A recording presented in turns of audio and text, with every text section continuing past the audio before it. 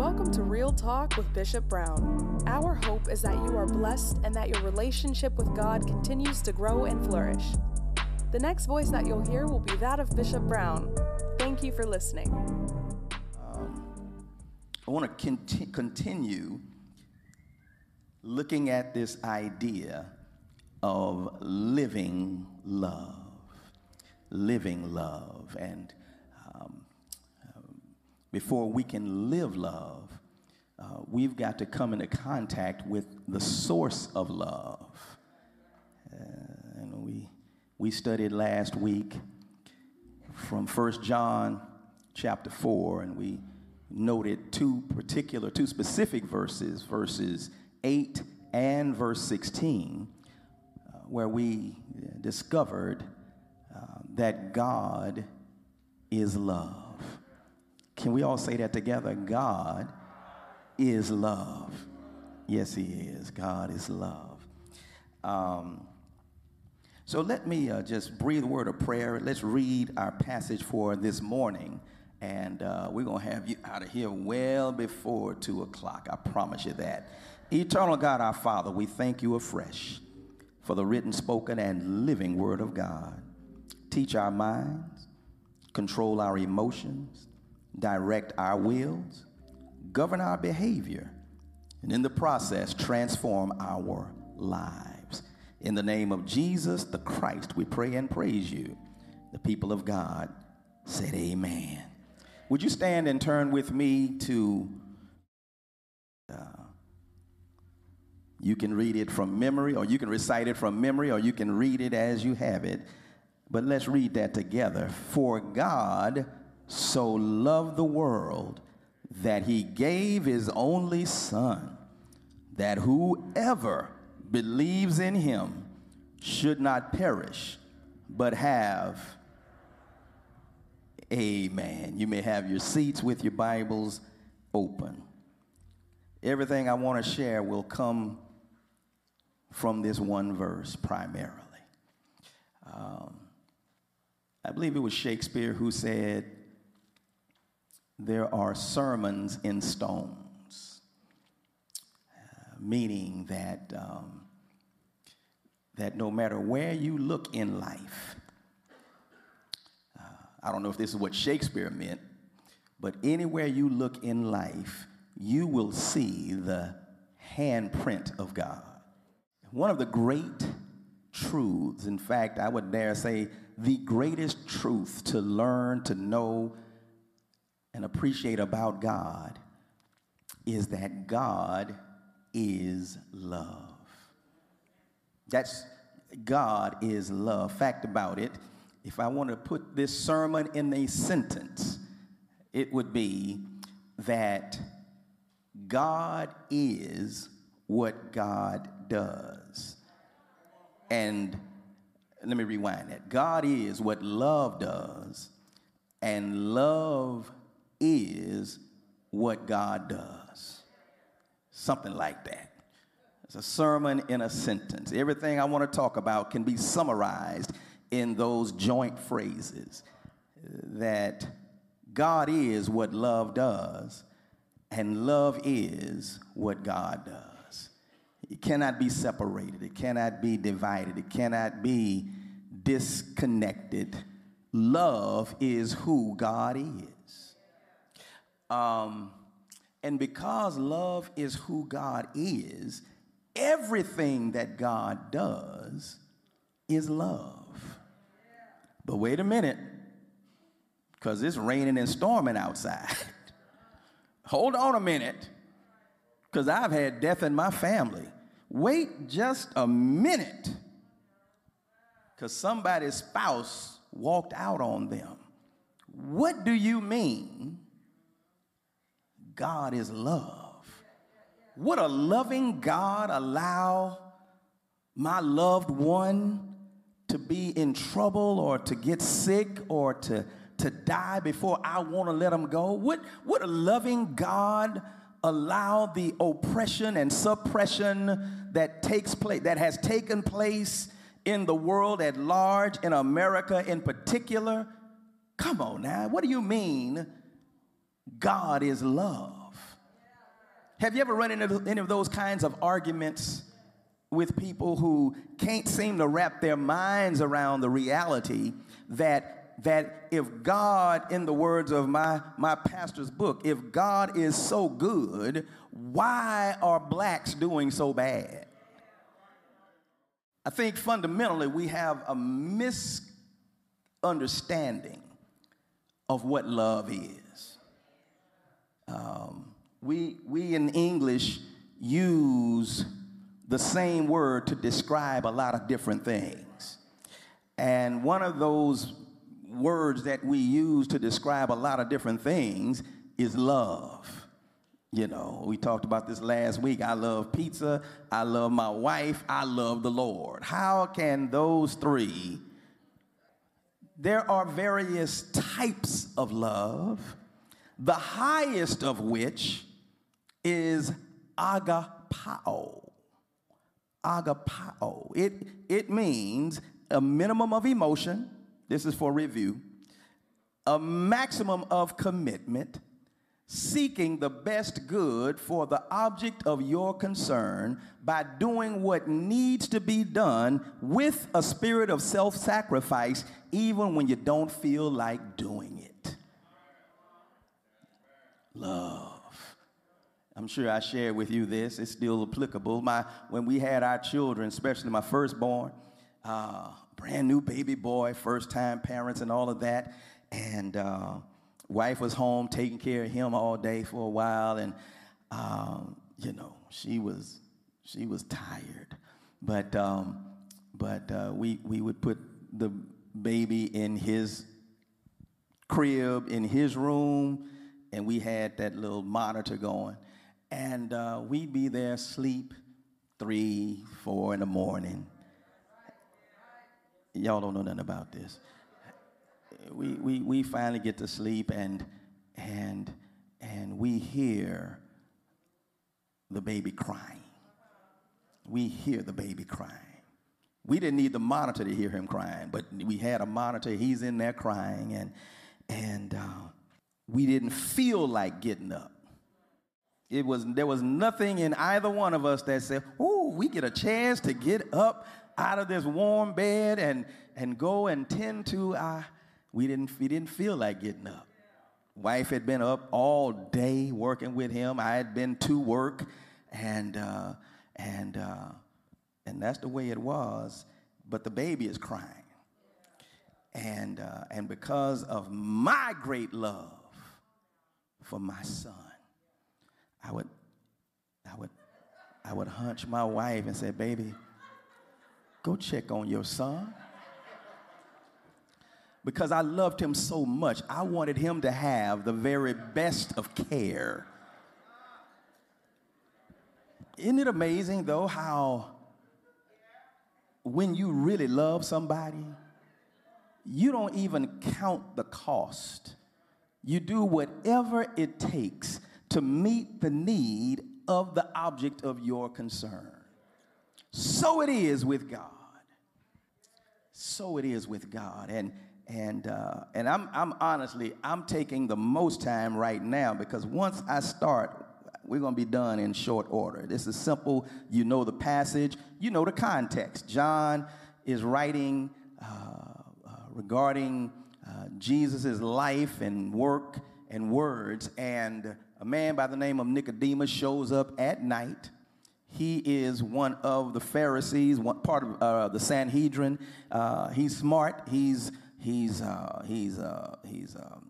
well known. His status is high, and yet he comes to Jesus by night, and he talks about how he understands who Jesus is, that he's sent from God, because no one can do the things that he has done except they be sent from God. And it's as if Jesus didn't hear any of that.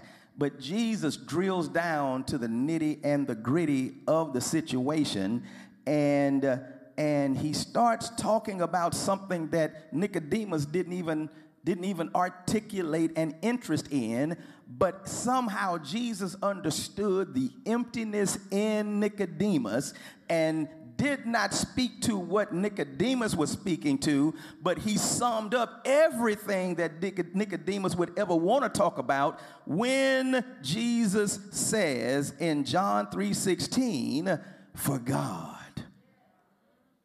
See, at the end of the day, no matter what our specific issues are, they are all satisfied and answered with those two words, for God. For God. Let me tell you something, beloved. No matter what you're dealing with in your life right now, no matter how great the trauma, no matter how much the drama, there is a for God that is already ahead of you working on you in the situation. I have had to grow up, I'll be honest with you, because I once upon a time had a mindset that said, since God loves me so much, then he is going to make me happy all the time. Has anybody yet debunked that erroneous theory? God's love is not about my happiness.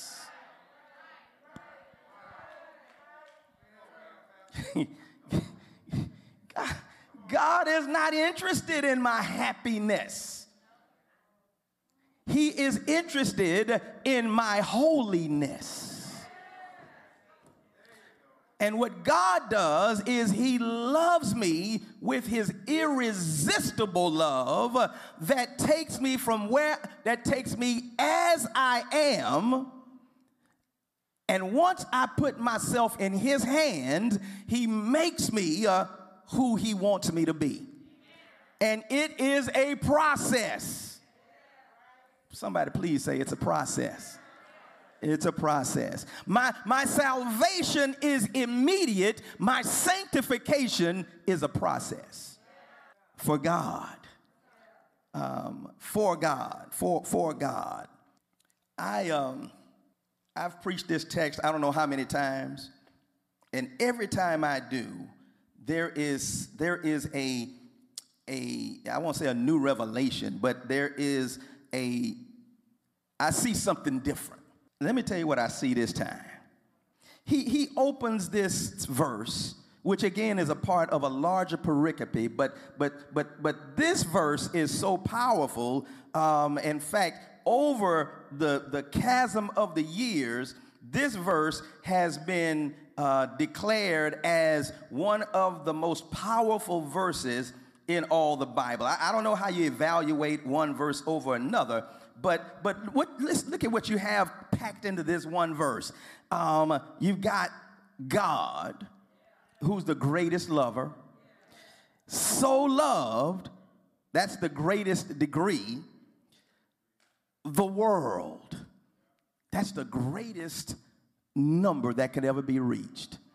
All of this is in this one passage. And so as we look at it, I want us to take it piece by piece or section by section. The first section says, for God so loved the world. It's the so for me. It's the so that describes the magnitude of his love. It's the little word S-O that separates God's love from anybody else's, because somebody else may indeed love. But in the words of my foreparents, can't nobody do me like, well, I changed the words a bit. Can't nobody love me like Jesus. So he says, for God so loved who? The world. It is critical that we understand in this verse that the word world is cosmos. It has to do with, it has many different connotations. But in this passage, the connotation is God loved humanity. God so loved humanity. When he talks about world, he's not talking about dogs and cats. He's not talking about trees and the sun, the moon, and the star. He's not talking about all of those inanimate objects. He's talking about the people that he created. And in this context of this section, it says, it teaches us which people he loved. So God so loved the world. Now understand this, the world in this context is fallen humanity. Fallen humanity. You know who we are in Adam. Fallen humanity, sinful humanity, messed up humanity. And everything that we experience in life that we would consider negative is a result of us being fallen humanity. Even though we're saved, we still deal with the consequences, at least some, of being a fallen people. We get sick because we're fallen. We die because we're fallen. We sin now. Guess why? Because we're fallen. We carry with us this body of death every day. Our fallen selves, as long as we are in this flesh, is a part of us. So for God so loved fallen humanity. What in the world does God have to do with fallen humanity? Because while we looked at the word world in the text, we also have to look at the word God in the text. And the word God in the text indicates that this is the uncaused cause. This is the creator, the sustainer, the perfect and righteous one, the one without any blemish or any sin, any stain. He is righteous. He is altogether lovely. We're talking about God now. There is nothing dark in God. There is nothing but light in God. God is perfect, and he is perfectly God. So then the question begs to be asked and answered, why does a perfect God have anything to do with an imperfect me? Why does somebody that is so righteous, so loving, so perfect deal with imperfection? Well, because he created me.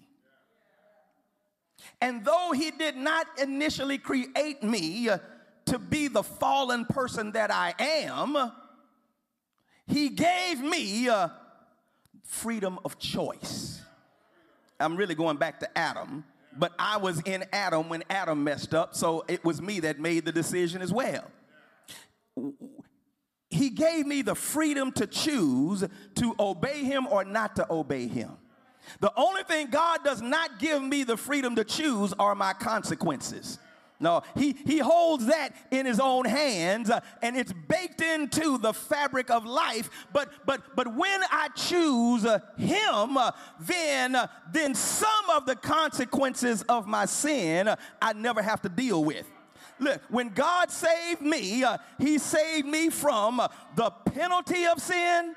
He saved me. He is saving me from the practice of sin. In other words, I'm not sinless, but I do sin less. Somebody catch that on the way home. And then one of these days, I'm going to be free from the very presence of sin.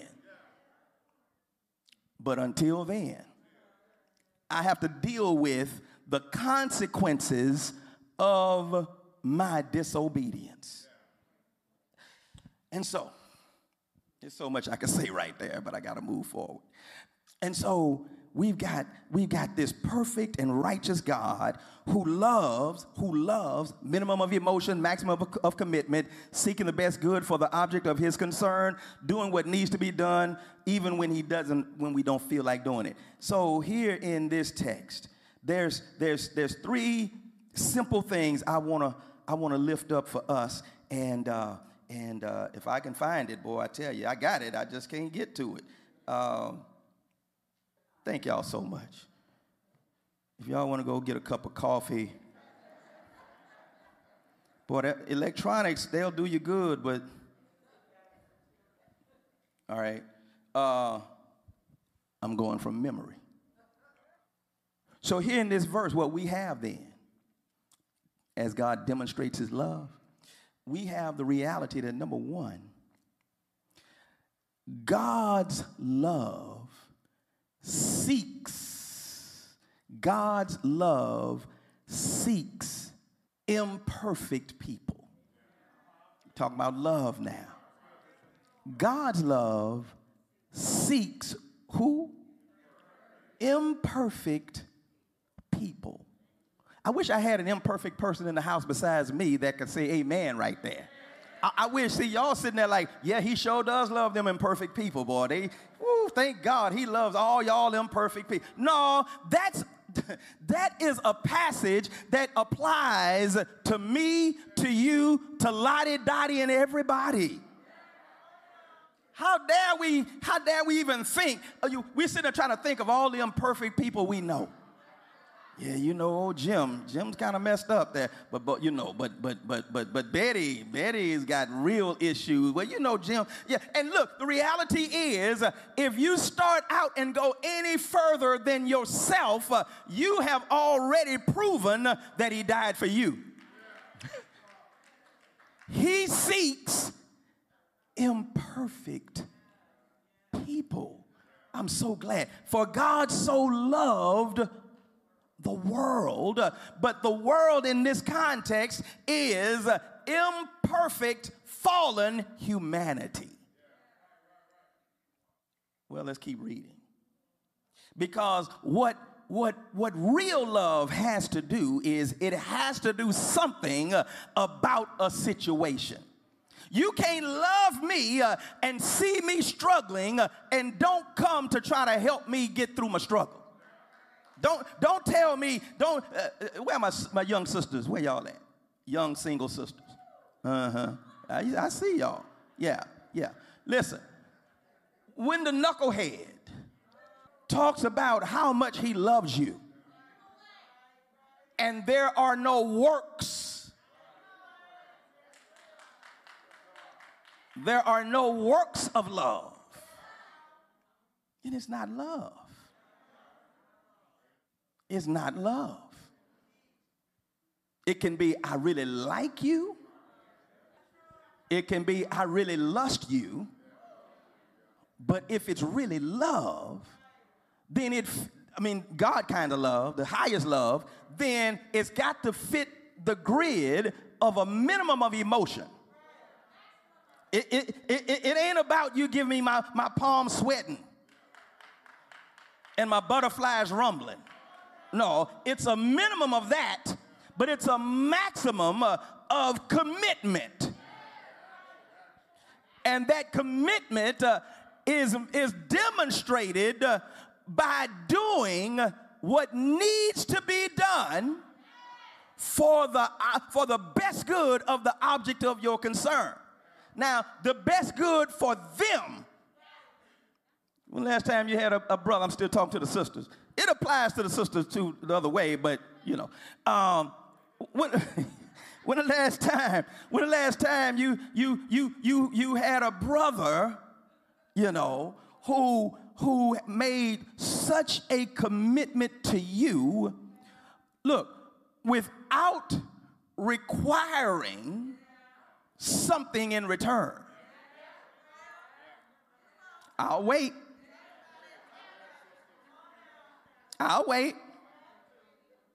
No, at best, in most cases, it boils down to I love you as long as you're showing me love based on my criteria. I'm trying to say a lot without saying it. I wish y'all interpreted the Brown text. I love you. But wherever there's a but, get your butt out of there. Yeah. So here, God so He loved so. That so is a small but big word. Yeah, and so here we've got the perfect and righteous God who seeks. He seeks the imperfect person. Let me put it like this.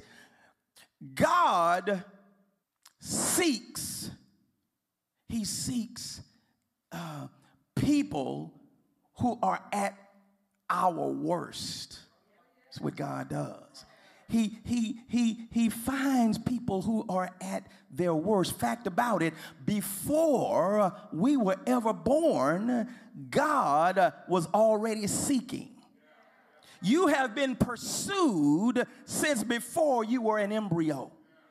God was chasing after you.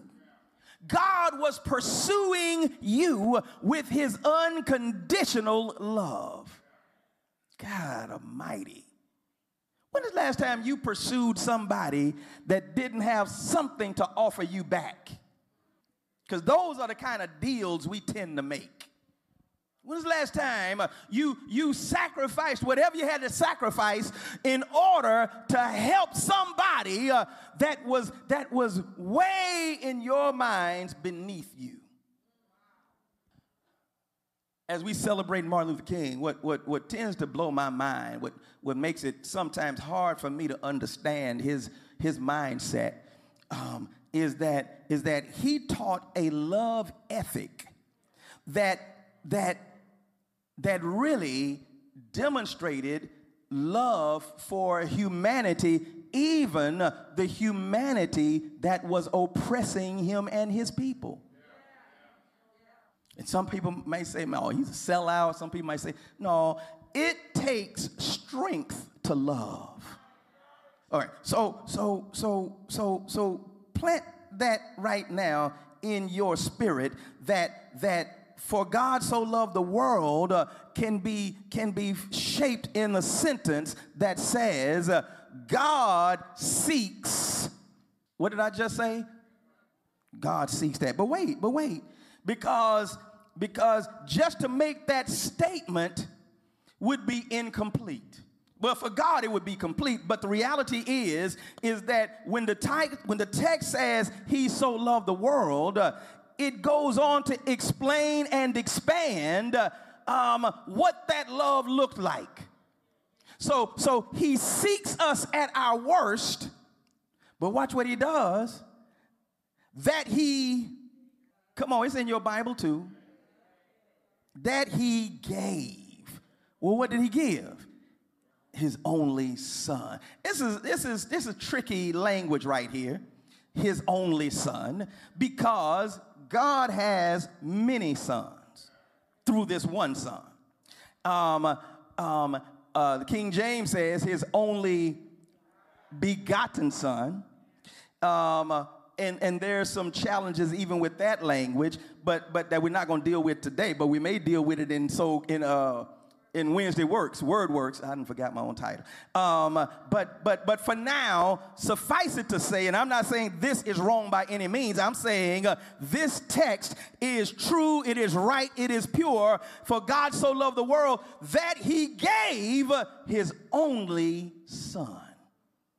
He gave his only son. Man's condition, our condition, my condition was so jacked up that no amount of my sacrifices, no amount of what I could bring to the table, no amount of my being good or doing good could suffice to take care of the penalty of my own sins.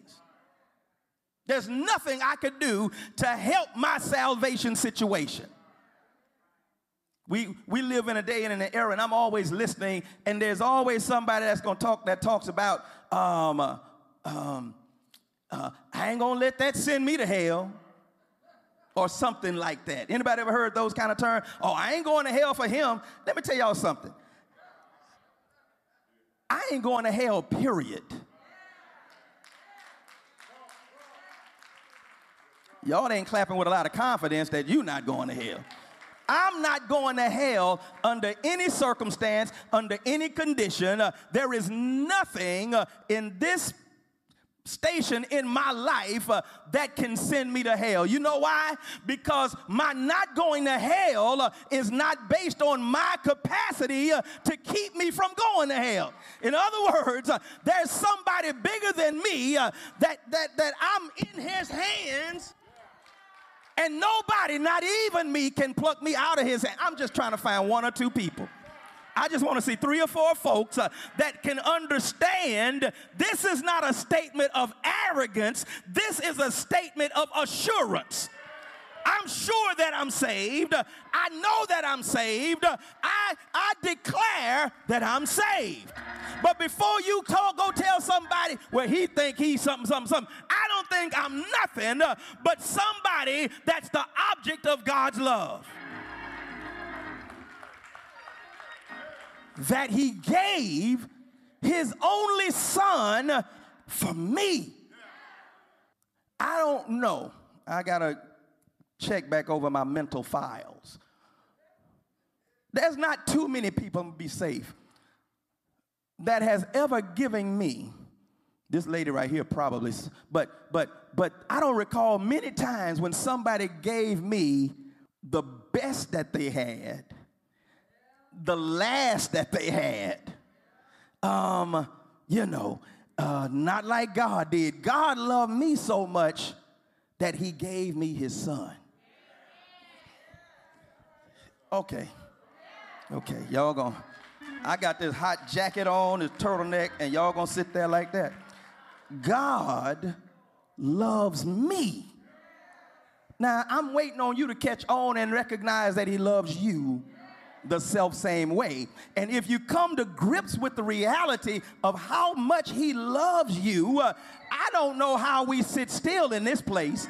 How do we sit still in the house of the one that gave everything he had, gave the best, he gave the best he had for the worst that I am.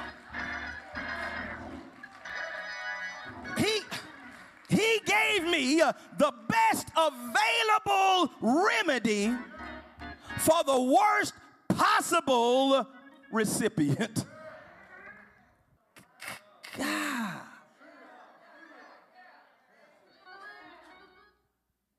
What? I know because of our fallen state, I know we have issues, right? We do. Come on, say we do. If you don't think you do, your issues are greater than you know. But if we could just really catch a real glimpse of how much he loves you, just how much you are loved.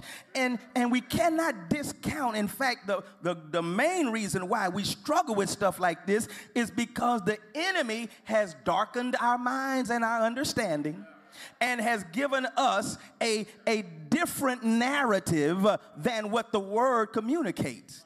See, the enemy spends his time, once he loses the battle of our salvation, then he spends his time and his energy reminding me of who I was before I got saved.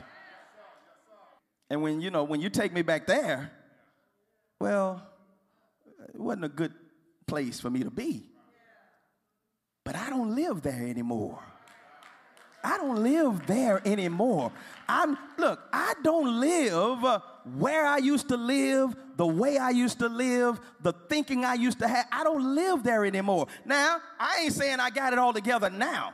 The difference between the two lives is that one life was outside of Christ, but my life now is inside of Christ. You know what I learned? I learned about Noah's Ark. Every animal was in that ark for 150 days? 150 days. Every animal was in the ark. The clean ones and the unclean ones. And whether they were clean or unclean, guess what they did in the ark? Every animal. Every animal did in the ark what every animal does, what even we do. It eliminates the waste. You got an ark full of waste. And Noah and his family were in the ark in the midst of the stench. But guess what? I'd rather be in a stinking ark and saved than to be outside the ark drowning. The point I'm making is it has been stated that the body of Christ, and specifically the church of Christ, the ark of safety and all of that, it has been said that it's full of imperfect people. That's true. But I would rather be an imperfect person in the safety of Christ than to be what I would consider perfect outside of Christ. I don't know if y'all are following where I'm trying to go, but I need us to grasp how great the love of God is. God's love pursued us, and God's love sacrificed the very best for the very worst. There's one more thing I see. For God so loved the world. Next time you read that, don't just say for God so loved the world. For God so loved. Do this also. Scratch out the word world and write your name right there. For God so loved Brown that he gave the best he had. That purpose clause. Whoever. It's important that we understand whoever. Because sometimes church folk act like we have paid our way into some exclusive club. And we carry ourselves like we're not contributing any of the stench in the ark. No, that stench you smell, that's probably mine. That's probably mine. I'm in the ark. I'm saved and I'm safe, but I stink. It's a stinky ark. But it's a safe ark. But it's a stinky ark. Judson is a beautiful church, but we stink. And that's okay. This is the place for stinking people. This is the place for messed up people. This is the place for miserable people. This is the place for people with issues. This is the place. In the words of Frankie Beverly, this is the place, y'all. This is the place. It's Sunday morning, y'all. Y'all don't know nothing about that. All right, so look. For God so loved the world that he gave his only son. That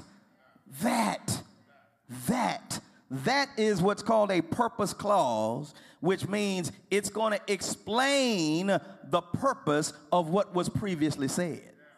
Well, what's the purpose? That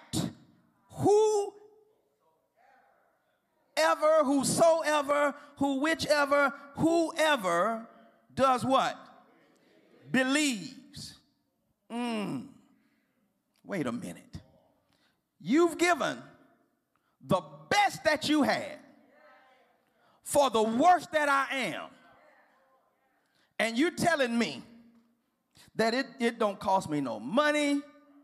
It doesn't cost me, I don't have to get myself together beforehand. I don't have to. Whoever does what? Believes.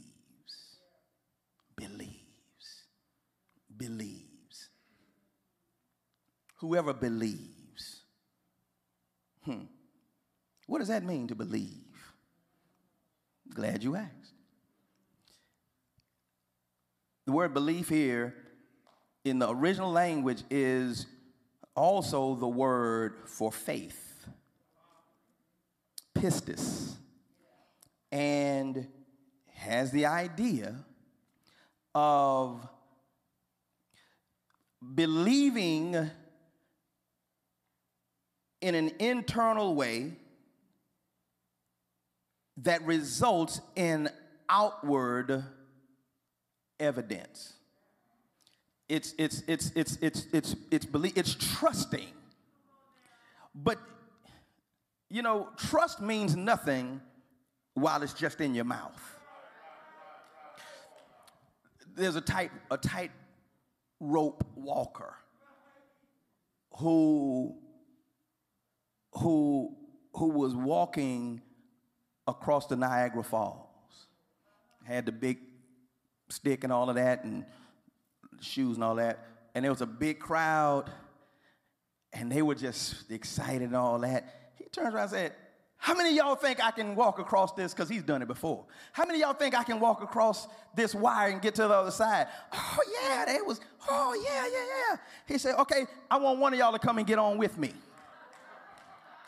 You don't believe unless you're willing to get on with him.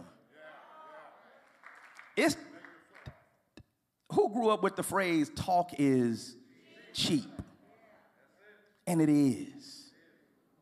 So whoever gets on with Jesus, whoever believes in him, should not perish, but everlasting life. So God seeks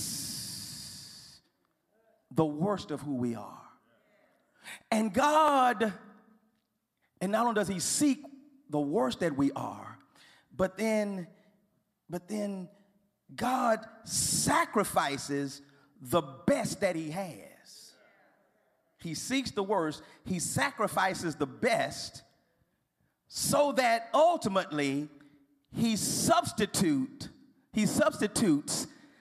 his life with ours. Or our life with his. That's the way it should go. He substitutes my miserable life for his merciful life. He did a switch. And the life that I was living is no more. And I'm not talking about all of the specific issues of my life, all of the ins and outs, but it's the general course of my life. See, right now, I know you think I'm an American citizen. I'm a U.S. citizen. I suppose I am. But to be honest with you, my citizenship is greater than that. My citizenship is the kingdom. That's where I live. I live in the I am a resident. I live in the kingdom of God. And being a citizen of the kingdom of God, no matter where I am physically in the world, I live by kingdom rules. I live according to kingdom principles. And the awesome thing about kingdom principles is they work wherever you physically are.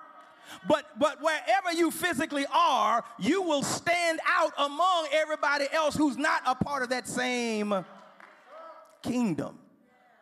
You ever seen how strange you look outside of church? When you leave Judson, when you leave your house and go out into the world, you look different. And for those of us who are maybe newer to this thing, you will resort back to talking the way you used to talk so you'll fit in better. I'm sure trying. He seeks the worst of us. He sacrifices the best of himself. And then he substitutes his life or our life for his. How are you supposed to say that? I can't. But that phrase, whoever believeth, that's critical. See, he died for everybody, Jesus did. He died for the sacrifice is for the worst of us. So you can't be so bad that the sacrifice is not applicable to you. But even though he did all the work, there's one thing required, that we believe. And if you don't believe that he loves, And if you don't believe that he sacrificed, you will never receive the life that he wants you to have. My family and I, after church one Sunday, many years ago, we, you know how in church, in the afternoon services, they have food? And they had packed up food for us because wife is vegan and there's just too much drama. So we just said, no, just pack it up and we'll take it. And really, we weren't that hungry. And so we're on the way home, and we were somewhere around Lamert Park. And, it was a heavy homeless population, people who are at their worst. We had some food, big boxes of food, a bunch of food we had. And we see this guy digging in the trash can. I said, hey, babe, pull over right there. She was driving. Pull over right there. And let's see if we can be a blessing to this brother. And I'm tired. I done preached twice or so that day, but I want to be a blessing. So I get out the car with my bags, expecting, I'm trying to be a blessing. And I said, excuse me, sir, excuse me. He comes out of the can. I said, I have some food that I'd love to give you. And I was expecting to hear something like, oh, man, I'm so grateful. I was expecting to hear something like, man, I'm in the trash can right now. You came right on time. The Lord must have said, I'm waiting to hear that. That's not what I heard. I'm talking about these bougie homeless people y'all got out here. This man says to me, when I said, sir, I have some food. Would you like it? He says, it was hot food. That's right. It was hot still. He says to me, well, what is it? I wasn't even sure I heard. I said, huh? Well, what you got? What is it? And I really, the part of me that didn't get saved wanted to say, whatever it is, it beats your menu. Couldn't give it to him. Couldn't give it to him. There was going to be no charge for him. All he had to do was receive it. And I promise you, it was going to be the best thing he had eaten that day. Because I don't know what they keep in the can, but I'm guessing it was best. Do you not know there are some people that are going to hell? Because God has said to the world, ma'am, sir, I've got something that's good for you. I got something that I want to bless you with. I've got something free of charge to you, but it cost me a whole hell of a lot. It cost my boy, it cost me giving up, it cost me, but I want to give it to you for free. And we're talking about, well, what is it? We're talking about, well, what church I got to go to get it? We are acting like we're doing God a favor by receiving Jesus Christ. And I need somebody to leave here today understanding that the best gift ever is Jesus Christ. And the best giver ever is God the Father. And the bestest, freest gift is Jesus Christ, my Lord. How dare we ask, what is it? The reason that we are still without Jesus in many cases is that we're too smart for our own good. But I decided when Jesus was presented to me at 22 years of age, the life I had been living wasn't worth living. And whatever Jesus had to offer had to be better than what I was already experiencing. Is there anybody here that got a testimony that when you traded your miserable life for the life of Christ, your life has never been the same? Wish I had one or two testimonies that I came to Jesus just like I was, weary, worn, and sad, but I found in him a resting place, and he has made me glad. Is there anybody in the house that's glad right now? Is there anybody in the house that's happy right now? I sing because I'm happy, and I sing because I'm free, and I'm looking for one or two folks who will just testify by praising God right now that you've got Jesus, that you've tried Jesus, that you've accepted Jesus, and you have tasted the love of God. Oh, taste and see that the Lord, he is good. Ain't he good? Ain't he sweet? Ain't he all right?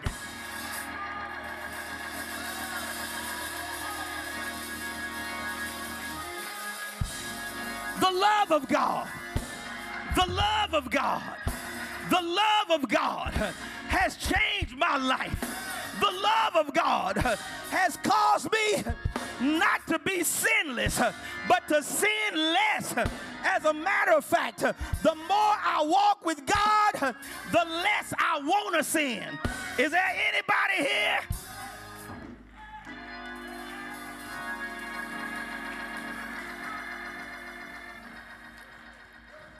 For God so loved the world that he gave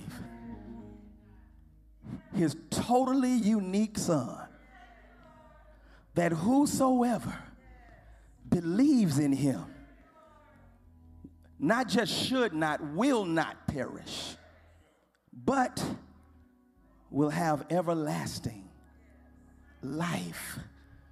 God sought the worst that I was and sacrificed the best that he is and substituted my miserable life with his wonderful life. And I don't praise him like I ought to. I don't worship him like I ought to. Because reality is I ought to be running around this building, this community. I ought to be doing every kind of somersault and whatever else I could physically do to demonstrate how much I love him. But I wouldn't even know what love was until I knew God. And so when we talk about living love, we're living with the knowledge, with the presence of the Almighty King who dwells within. We ought to be the most humble yet confident people on the planet. We ought to be the most joyful people on the planet. We ought to be characterized as people of peace and people of power and people of purpose. And because God so loved, then we ought to so love. How dare we receive his unconditional, unlimited, undeserved love and not be a channel to others in need? How did we get to the place where somebody that's homeless or hopeless or whatever less is beneath us? Who told us not to let somebody that's homeless sit by you in church? Really? We was just in the garbage can ourselves. We were in the dump heap of life. And you may have come from a nice middle-class family with all the accoutrements that go along with that, but in God's eyes, you stink. But in spite of our stench, God, through Jesus Christ, just wrapped his arms. He just wraps his arms around each and every one of us. And we dare to not worship him. We would dare to not give and sacrifice to him.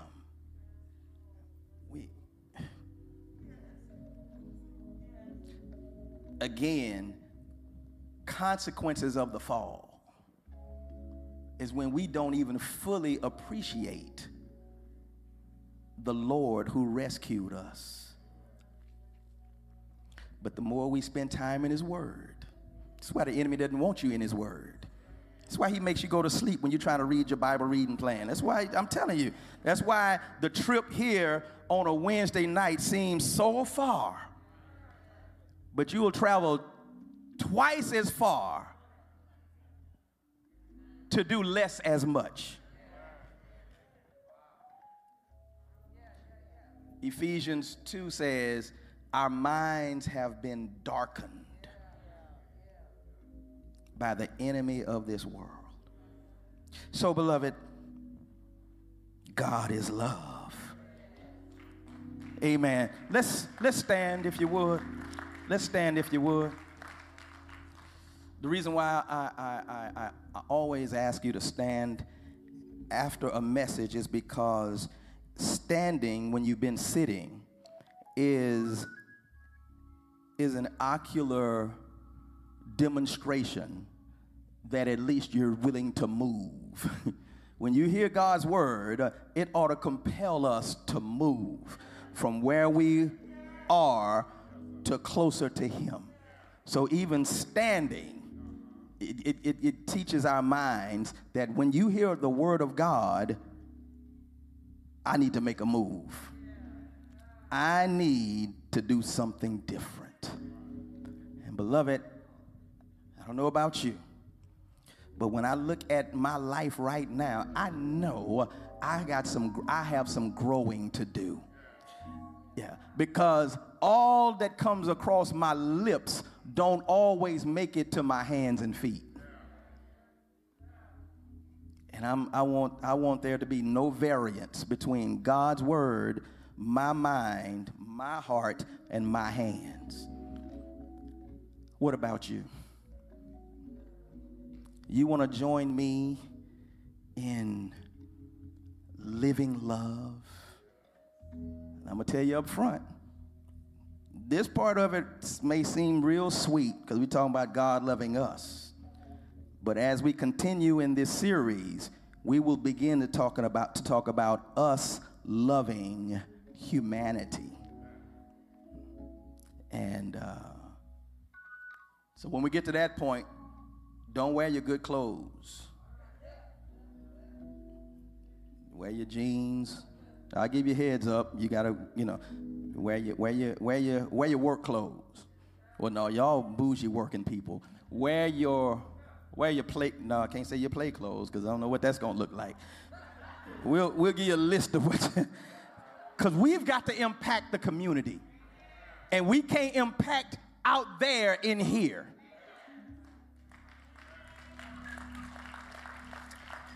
Father, we thank you for loving us. To anybody else, we were and are unlovable. But Lord, you see through all the worst that we are, and you sent the best that you are in Jesus Christ. And the life that is now ours because of you Oh, God. It doesn't even, there's no comparison of the life we lived before we met you to the life we now have. We may have less money, but we have more fulfillment. And so, Father, I pray that you would plant the seed of this word into each and every one of our hearts. And God, I pray that you will begin even right now, causing us to appreciate and celebrate you, because you are love. Love is who you are. And we want to be just like you. Somebody may be present today and has never even tapped into a relationship with you, even though they may be digging in the trash cans of life. Lord, I pray this would be the day that somebody will come and say, I want that new life. I want that God life. I'm tired of living below my potential. And I believe God, through Jesus Christ, can lift me and lead me and love me into greatness. If that sounds like you, I just want you to know that before you leave today, we have trained counselors that can walk you through the process of going from death to life. And I urge you not to put that off till next time, because this could be your last next time. In Jesus' name we pray. Amen. Come on, would you celebrate God? Thank you for listening to Real Talk with Bishop Brown. We hope that you were blessed. If you would like to accept Christ, join our church, help continue the work we are doing in our ministries, watch live on Sundays, find us on social media, or give online, you can visit the link in the episode description. Thank you for listening and have a blessed day.